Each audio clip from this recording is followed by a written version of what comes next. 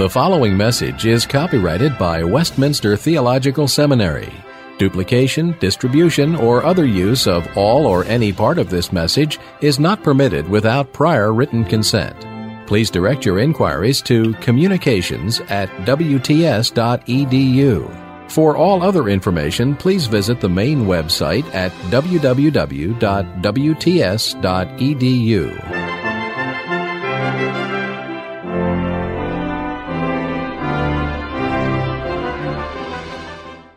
Let's come to consider the things that we have in this hour, and we do that against the background of the prayer that we just sang together, because that very appropriately focuses on what I, in my way, want to bring to your attention in this session. I hope that each one of you were able to pick up the single sheet outline. It's a very brief map of where we'll go.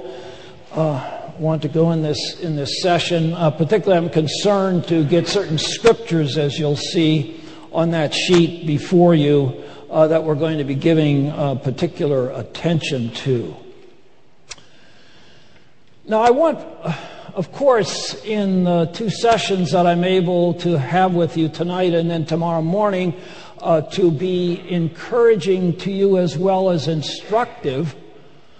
But just because of that, I think it's necessary as we begin tonight that I start on a negative note, and in fact, a sobering note. Consider this statistic. According to the latest national survey by the Pew Forum on Religion and Public Life, this is for the full year 2008, among those interviewed who identify themselves as evangelical Protestants, nearly half, 47%, take the view that, quote, many religions can lead to eternal life. And within this group, over 70% of those hold that even more than one non-Christian religion leads to eternal life. The choices given are Judaism, Islam, Hinduism, and even atheists. Now, knowing as we do, as we should, that as the truth and the life, Jesus is clear that He is the only way to the Father, the only way to the true God.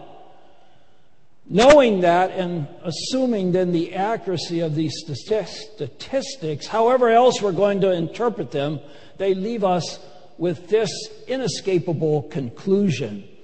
These evangelicals, these self-identified evangelicals, and if that means anything or is supposed to mean anything, it means that they have a high view of the Bible. They, in fact, disregard or ignore what the Bible is, its authority, and what it clearly teaches. In fact, they don't have a very high or accurate view of the Bible, we're bound to conclude. And I think that these statistics are definitely related to the fact that at present, debates and disputes surround the doctrine of Scripture, the basic view of what the Bible is and its authority, and particularly within evangelical and increasingly Reformed circles, where we would not have expected that even several decades ago, particularly among pastors and scholars. There is this controversy about what the Bible is and its authority. Now, we need to be clear what's at stake here, and that is the gospel. Nothing less than the gospel itself.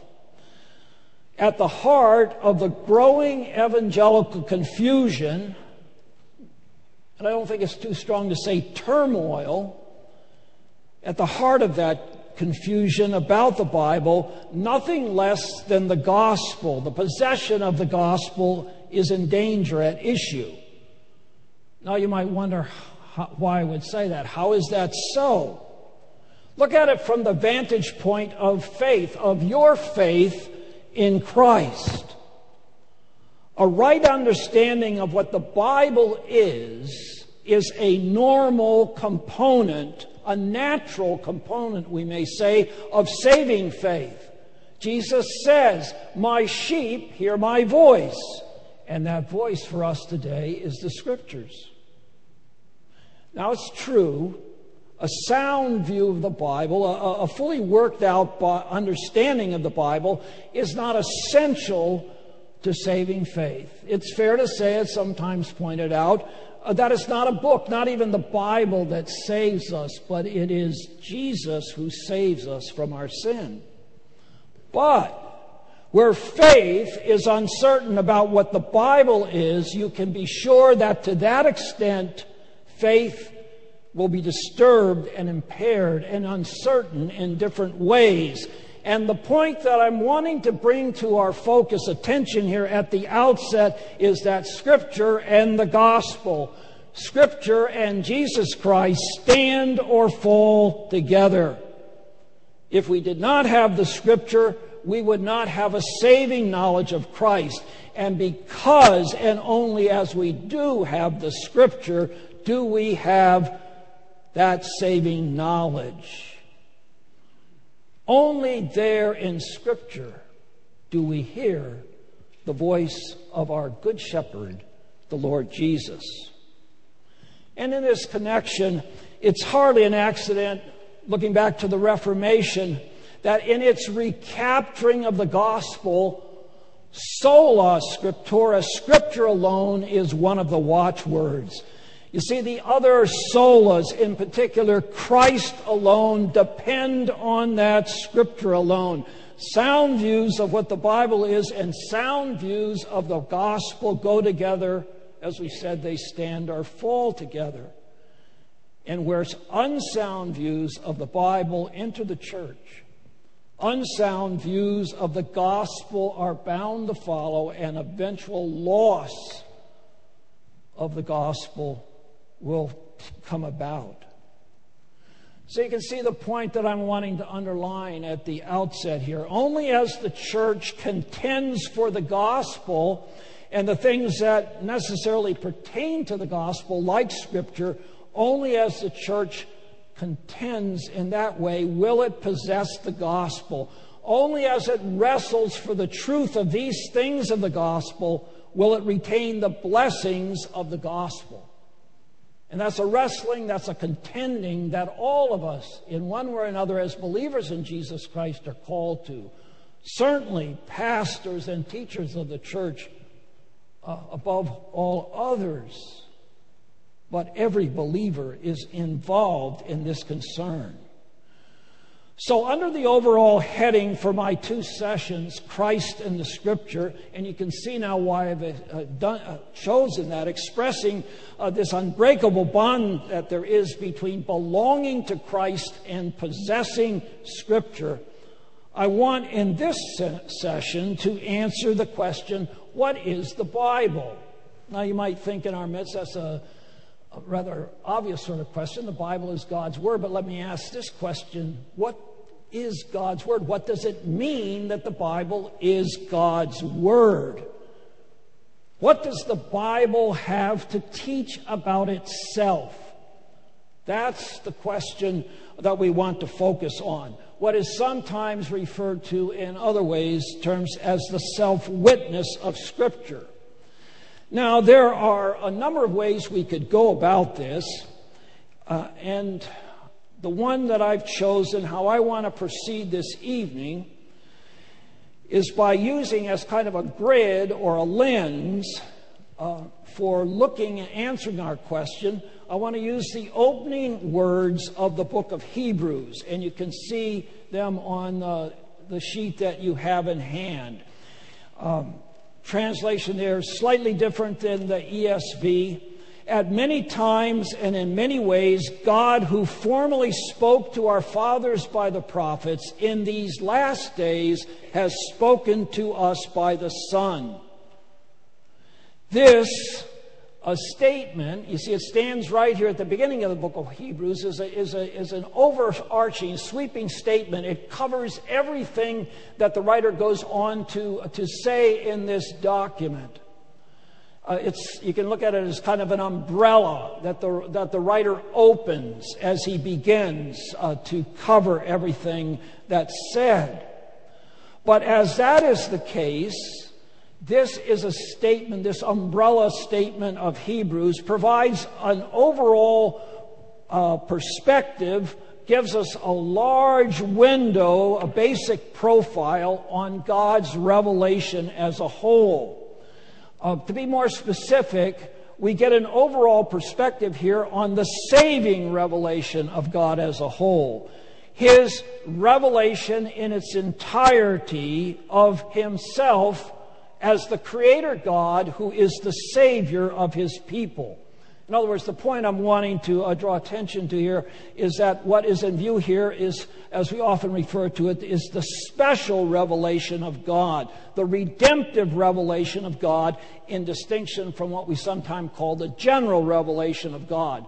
The revelation that God gives of Himself in the creation all around us and even in ourselves as we are image bearers. We are a revelation of God to ourselves, even though that revelation is so often suppressed in our sinfulness. Now, several things, as we look at this statement, are immediately apparent. Reduced to its most basic elements, the essence of what the writer says here is God has spoken. Look at the statement. There are two clauses, verse 1, verse 2. And in both, God is the subject, and He is the subject of the verb in the past tense, spoke. God spoke. Now, we must not just let that go by us. That is a most amazing thing. Reality. God is not silent.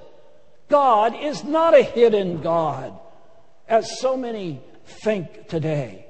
God is not such that somehow we have to find Him for ourselves, try to discover Him by our efforts and ingenuity, reason, intuition, feeling, or whatever.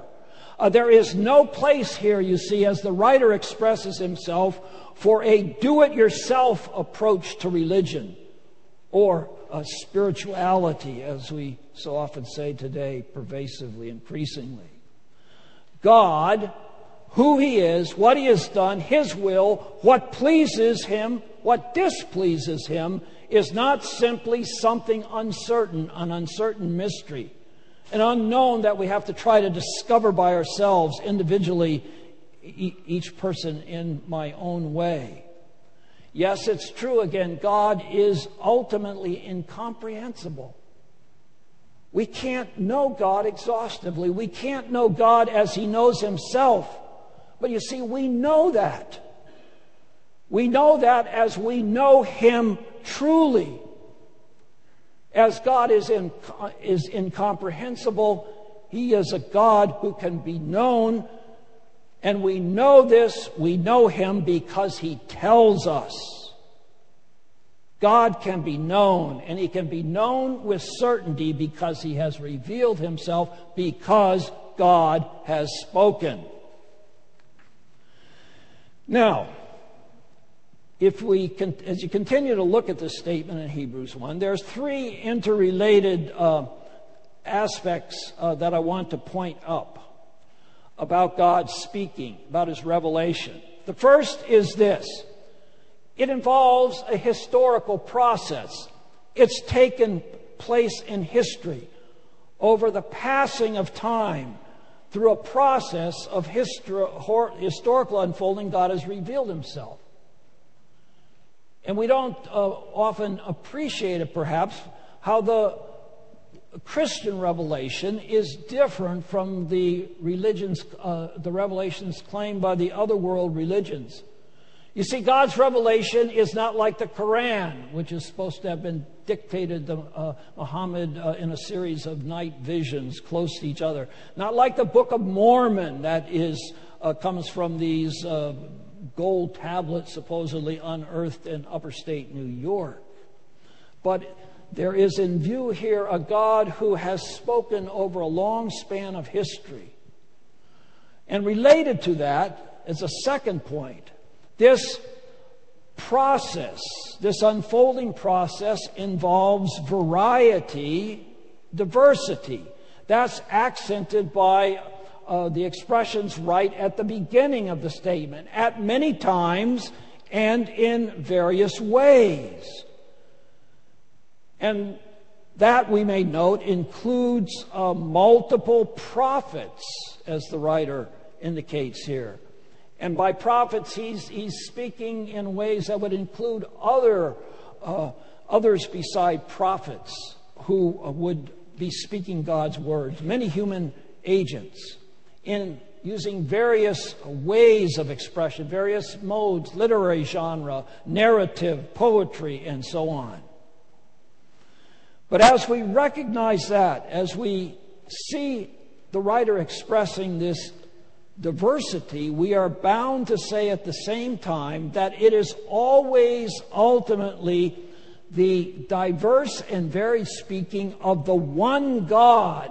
The many voices are ultimately considered one voice, and that is God's voice. God is the subject of all this speaking, this varied speaking over the flow of history. It is His Word. What I'm wanting to underline, you can see then, is that this unity, that there is a unity in this variety. The diversity is not somehow contradictory. It's not an unharmonious babble of voices competing to be heard, but it's coherent, it's concordant, it's a harmonious diversity. Again, the many voices are one voice. At the end of 1 Corinthians 14, Paul tells us God is not a God of disorder, but of its opposite, peace. And the peace that is in view here is in the sense of what is the opposite of disorder, harmony, order. And you see, God's speech is like Himself. It's coherent, unified, harmonious.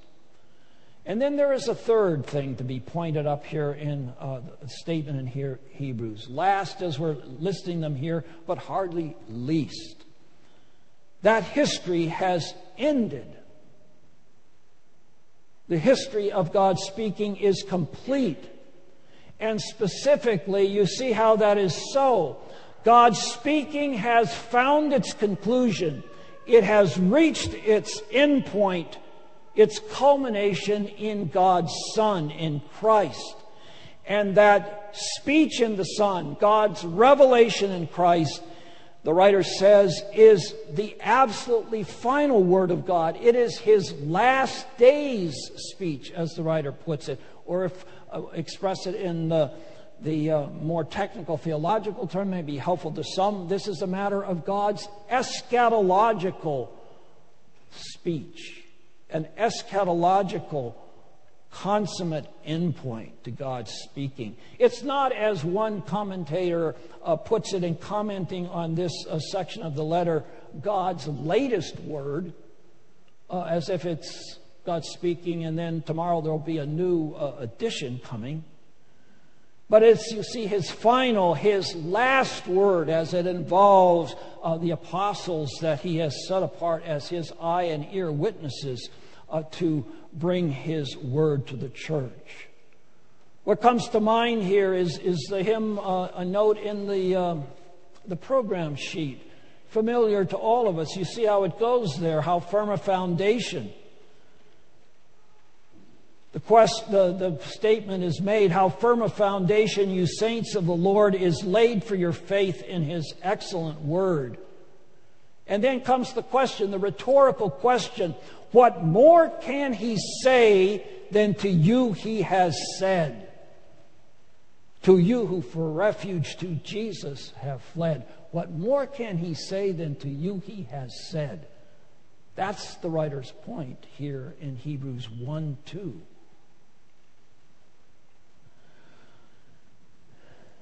Now, this third factor, as we've been looking at things, God's climactic speech in his Son shows that while the writer is thinking of God's verbal revelation, his speaking in the verbal sense, words in that sense, this revelation is also more than verbal revelation. The writer brings into view here what that verbal revelation of God is always focused on, and that is God's revelation of himself in what he does in his acts. Those acts of God by which he accomplishes the redemption of his people, the restoration of his creation, and that culminates in the person and work of Christ. Jesus himself, as it's put in John 1, is God's Word. Now, with these observations prompted by Hebrews, that statement there at the beginning of Hebrews, brings us to another further question. The statement that we've been looking at Hebrews, and some of you might have already been wondering about this or thinking about this, that has in view the history of revelation, the actual historical process by which God has revealed himself. But what now does that have to do with the Bible? In fact, this statement has implications that fairly apply to the Bible, to both the form of the Bible and its content.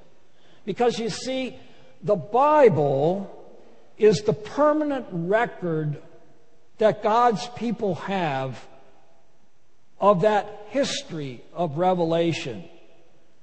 And as it is a record of that history, its own production is part of the history.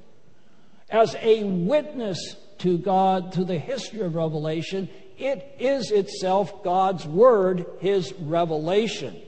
Its origin, its production is part of that history. Now, in our statement there at Hebrews, when the writer says that God spoke through the prophets, he is thinking of what the prophets wrote as well as when they spoke. Those writings that are now contained in the Old Testament. But as we would reflect further on this, probably the most important and instructive statement in the Bible is what we find in 2 Timothy 3:16, as you have it there on the sheet before you.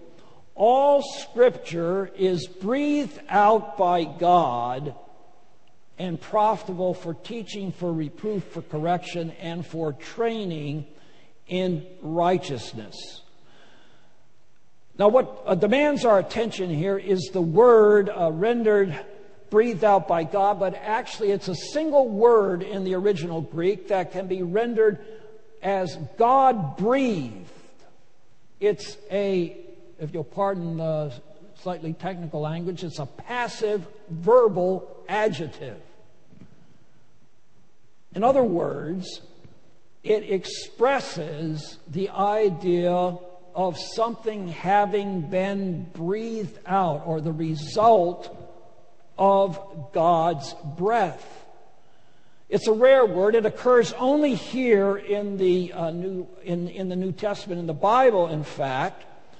But even though it occurs only here in this instance, its sense is clear. Note what it does not mean for just a moment. It does not refer, you see, to an effect of Scripture.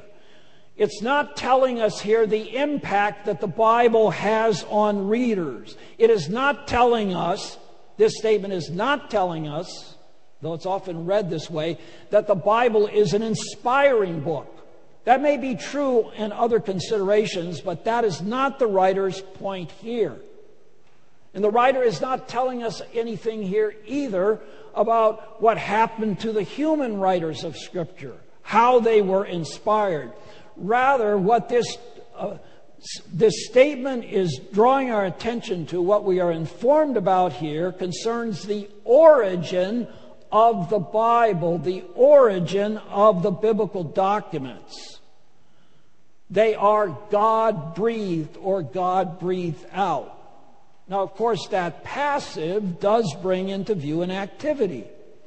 It points us to the activity of God, related particularly to the activity of the Spirit of God, an activity of God breathing. And we are told here that everything that belongs to Scripture is the result, the product of this breathing activity of God's Spirit. Now we can say further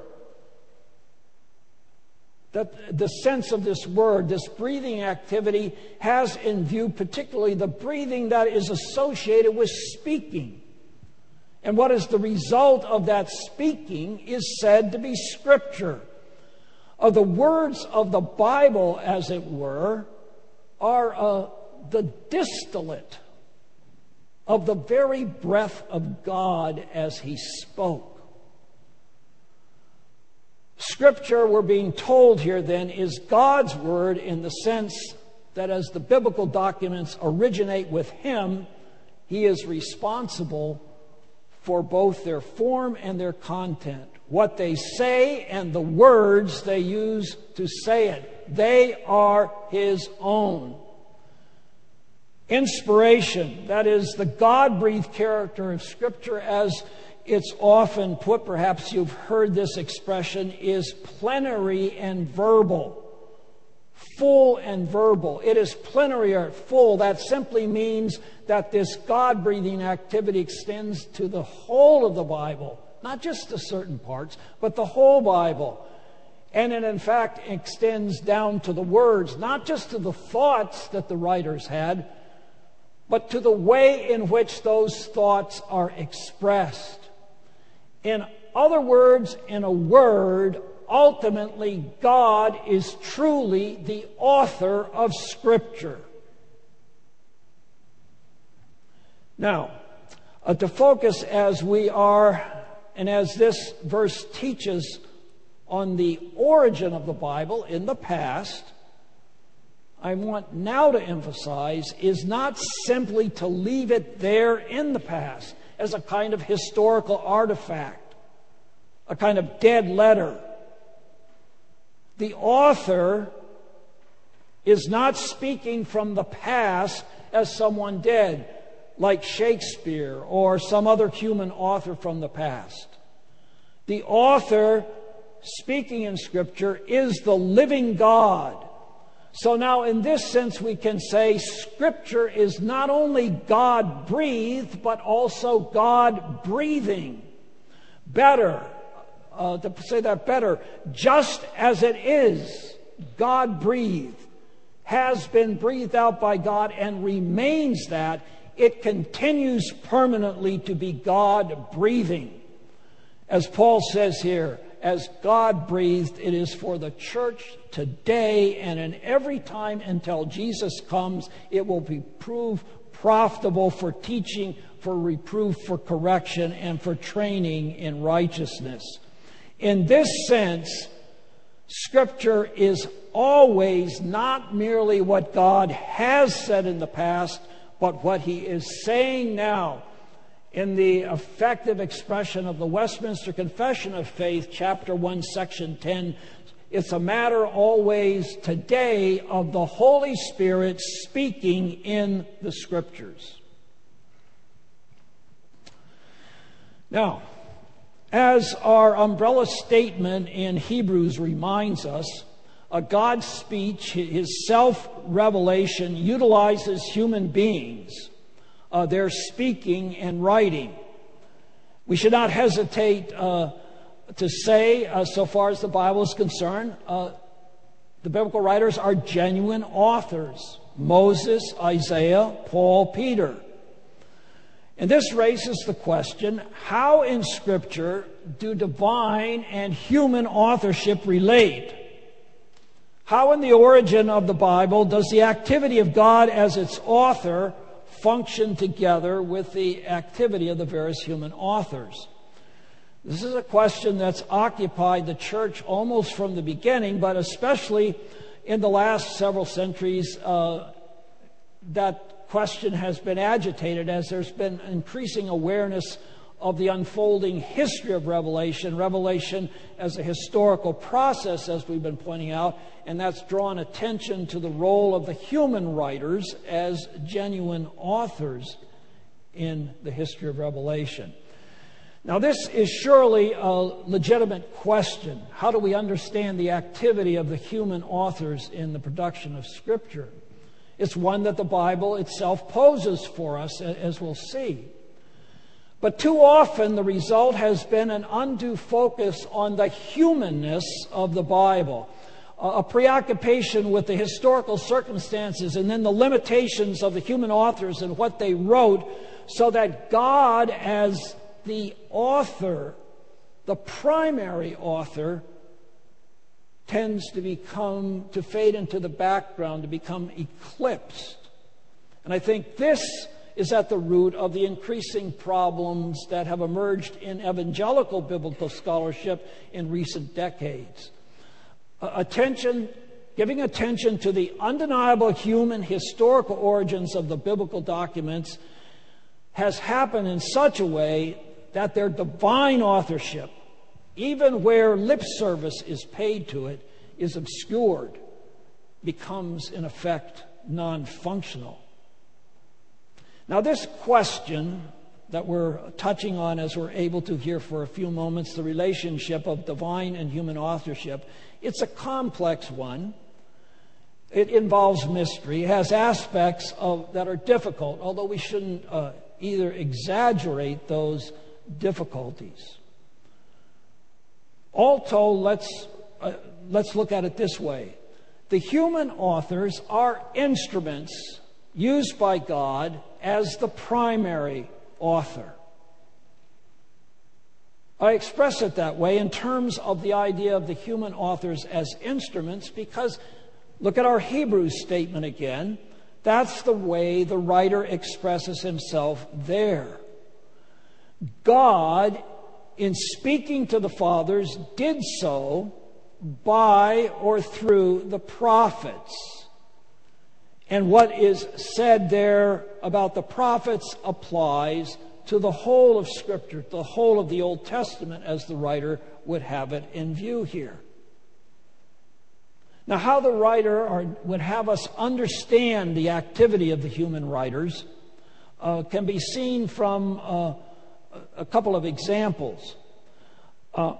In chapter 4 of Hebrews, the writer quotes Psalm 95, and in verse 7 of chapter 4, quoting Psalm 95, he says it is what God is saying through David.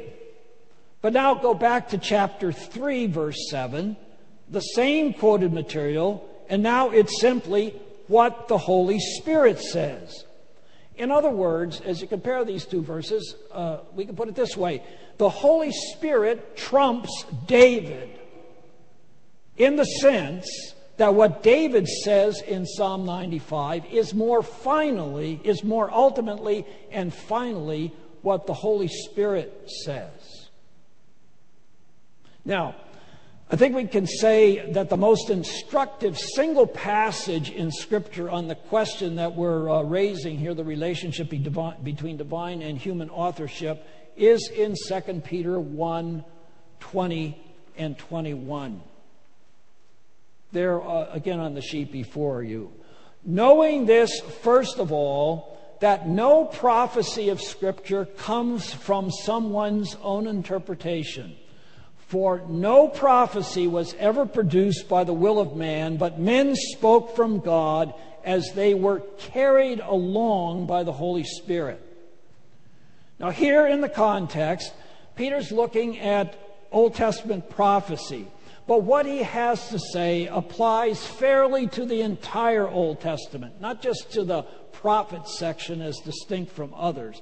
And by extension, it would apply to anything that is Scripture, as he is speaking of it here.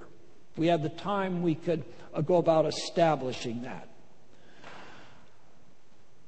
Now, as we look at the statement, notice, first of all, what Peter says Scripture is not.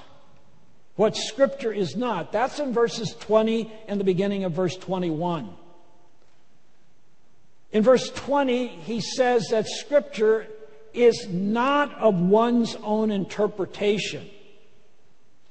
And by that he means to say that Scripture is not the result of someone's efforts to make sense of reality. It's not a matter, Scripture is not a matter of human searching after religious truth or unraveling the mysteries of life. He's saying that Scripture is not the prophet's own religious insight or spiritual experience. And as he says then at the beginning of verse 21, no prophecy was produced or came about by the will of man. Now notice what happens in that statement there. Look carefully at the beginning of verse 21. Here the origin of Scripture is brought into view, and it is specifically denied that the Bible owes its origin to human initiative, not even in response to a divine encounter. Well, if that is what Scripture is not according to Peter, what is Scripture? Well, we see that in the latter part of verse 20. First, he says it is from God. From God. The source of Scripture is God. And particularly in the context, you see, by contrast, what the writer is saying when he says that Scripture is from God is that it originates with God's will. God's will, not human will, initiates and is decisive and controlling in the origin of Scripture. And you can see how Peter's from God is very close to Paul's breathed out by God in 2 Timothy 3:16. But there's more here. We're told here something about how Scripture is from God. Peter puts it this way. Scripture came as men spoke as they were carried. See, there's a passive idea coming in. Carried along by the Holy Spirit. Now, what is noteworthy here is that this is the one place in Scripture where this verb, to bear something or to carry it, is used to describe the activity of the Holy Spirit.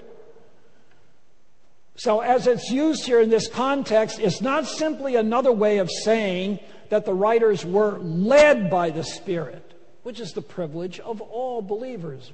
Paul in Romans 12:13, as many as are led by the Spirit of God are the sons of God. But Paul, you see, what Peter is saying here goes beyond that idea of leading, the leading of the Spirit. It's a stronger idea. What is brought into view here, so far as the origin of Scripture, the origin of Scripture, the production of Scripture is the destination. And it's not simply that the writers were, as it were, led by the hand toward that goal, but they are picked up and carried toward that goal, that destination of Scripture. So we may say they were active, the human writers, in what they did, the instruments of revelation, what they spoke and wrote, as they were ultimately passive in what they did or receptive in what they did. I'm just trying to underscore here the force again of verse 20. No prophecy, no Scripture was ever produced by the will of man. Now, this is not to say that what they wrote or spoke was against their wills or without their wills, as if they were sitting around unconscious, as it were. They were very actively engaged. But what Peter wants us to understand here is that ultimately considered, their human wills do not count or come into consideration in the giving of God's Word. They are, and to use the distinction that has functioned in the church for several centuries, I've sort of alluded to it in passing, They are, as authors, secondary. God and God alone is the primary author. Now, if what I've been emphasizing seems to be overstating, I put it just that way, not only because of what Peter has to say, but of the way Paul expresses himself in 1 Thessalonians 2:13, which you have also there on the sheet before you. Here Paul says, when you received the word of God, which you heard from us, you accepted it not as the word of men, but as it is really or truly the word of God. Here we can say the Apostle Paul is involved in some overstatement to make a crucial point. You see, he's commending the Thessalonians for the way his preaching and teaching, whether it was spoken or written, he's commending them for the way in which that was they received that from him. And he says that they received it not as the word of men. Though you see, it was obviously his. It bore all the marks of his personality. Anybody, you just pick up a letter of Paul and read it, and you can see his personality coming to expression in many different ways. Reflects someone living within the first century Mediterranean world, having his roots in Second Temple Judaism. But Paul says, you did not receive it as that, but as what it really and truly is, the Word of God. And you see, Paul is saying here that ultimately considered his word, and we may properly speak of his teaching, Pauline theology, but ultimately considered it is not his, but God's. And that's true not only for the content, but for the form, for the words. To try to drive a wedge here between, as if Paul is talking about some truths that of a divine origin that he is expressing then in his own imperfect way, in his own words, would intrude a disjunction into this statement that Paul would find very, very strange, at least if we take what he says here and in 2 Timothy 3:16 and other passages as face value. See, Scripture is not simply about God. It is about God, but it is about God as it is God telling us about God, about Himself. Let me draw a comment for just a moment on this issue of the relationship between divine and human authors, on what is sometimes referred to as the incarnational analogy. It's often used to discuss this relationship between divine and human in Scripture. And you can see the analogy if you hadn't had that presented to you before. As Christ on the one hand has a divine nature and also a human nature, so the Bible has both a divine author and human authors. Now this is a helpful analogy. It's helpful for the way it captures that bond that exists between Christ and Scripture, as well as the way it points to the role of both God and human authors in the origin of the Bible. But we need to keep in mind that it is no more than an analogy, and we must not push it. And it certainly must not be used in a way that we would focus on the human authors in such a way that the reality of divine authorship, that God is the author of Scripture, becomes eclipsed or pushed into the background. And in this regard, I point this up. This is something that has been weighing with me more and more as I think on the current debates that are taking place. Consider this. While God has chosen human authors for producing the Bible, And we must surely take that into consideration in studying the Bible. That's not an issue here, that God has done that. But while God has done that, He does not need human authors. He does not need a human personality as the medium to reveal Himself, as many are wanting to argue. And you can see that illustrated as we look through the history of redemption and the history of God's revealing Himself. There is, you see, the direct engraving of the Ten Commandments. There is God speaking to Moses on Mount Sinai.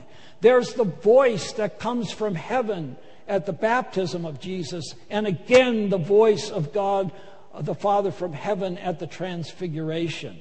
My point here is that human persons are not necessary or essential for God's self-revelation in the way that Christ's humanity, His assuming a human nature, is essential, is absolutely necessary for your and my salvation.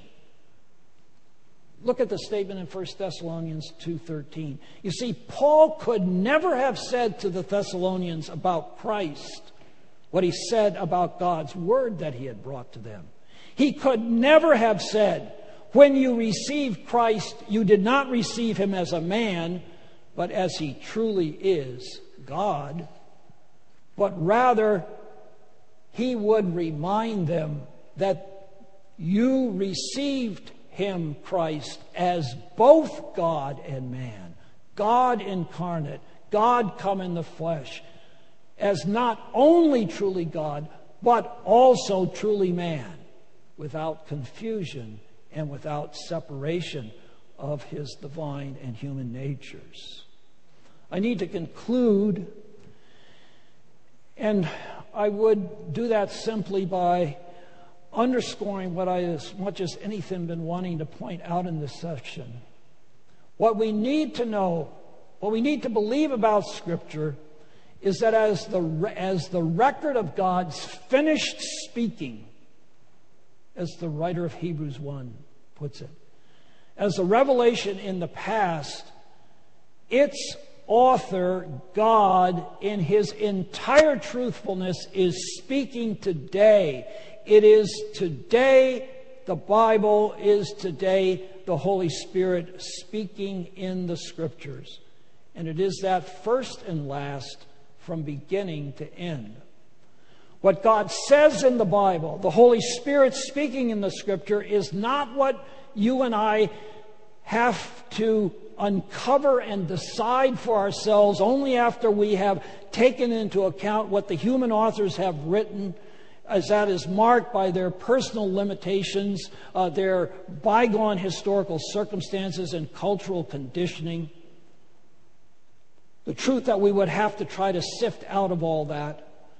Rather, you see, it is just as, not in spite of or in distinction from what the human writers wrote in their full historical and cultural setting, it's just as that Scripture is God's Word and speaks today. Only as we approach Scripture with that confidence grounded in the Scriptures that are God speaking, that we will continue to hear its clear central gospel message concerning Christ and concerning God's will for our lives. And only then, with that conviction that this is the Holy Spirit speaking in the Scriptures, will we be able to wrestle constructively with sometimes difficult issues of meaning of Scripture and how it applies to us today. I want to close with the words that I have there on the sheet for you to see as well. It's the words with which Herman Bavinck, the Dutch Reformed theologian of the late 19th and early 20th century, closes his discussion of over 100 pages long on the doctrine of Scripture in his Reformed Dogmatics.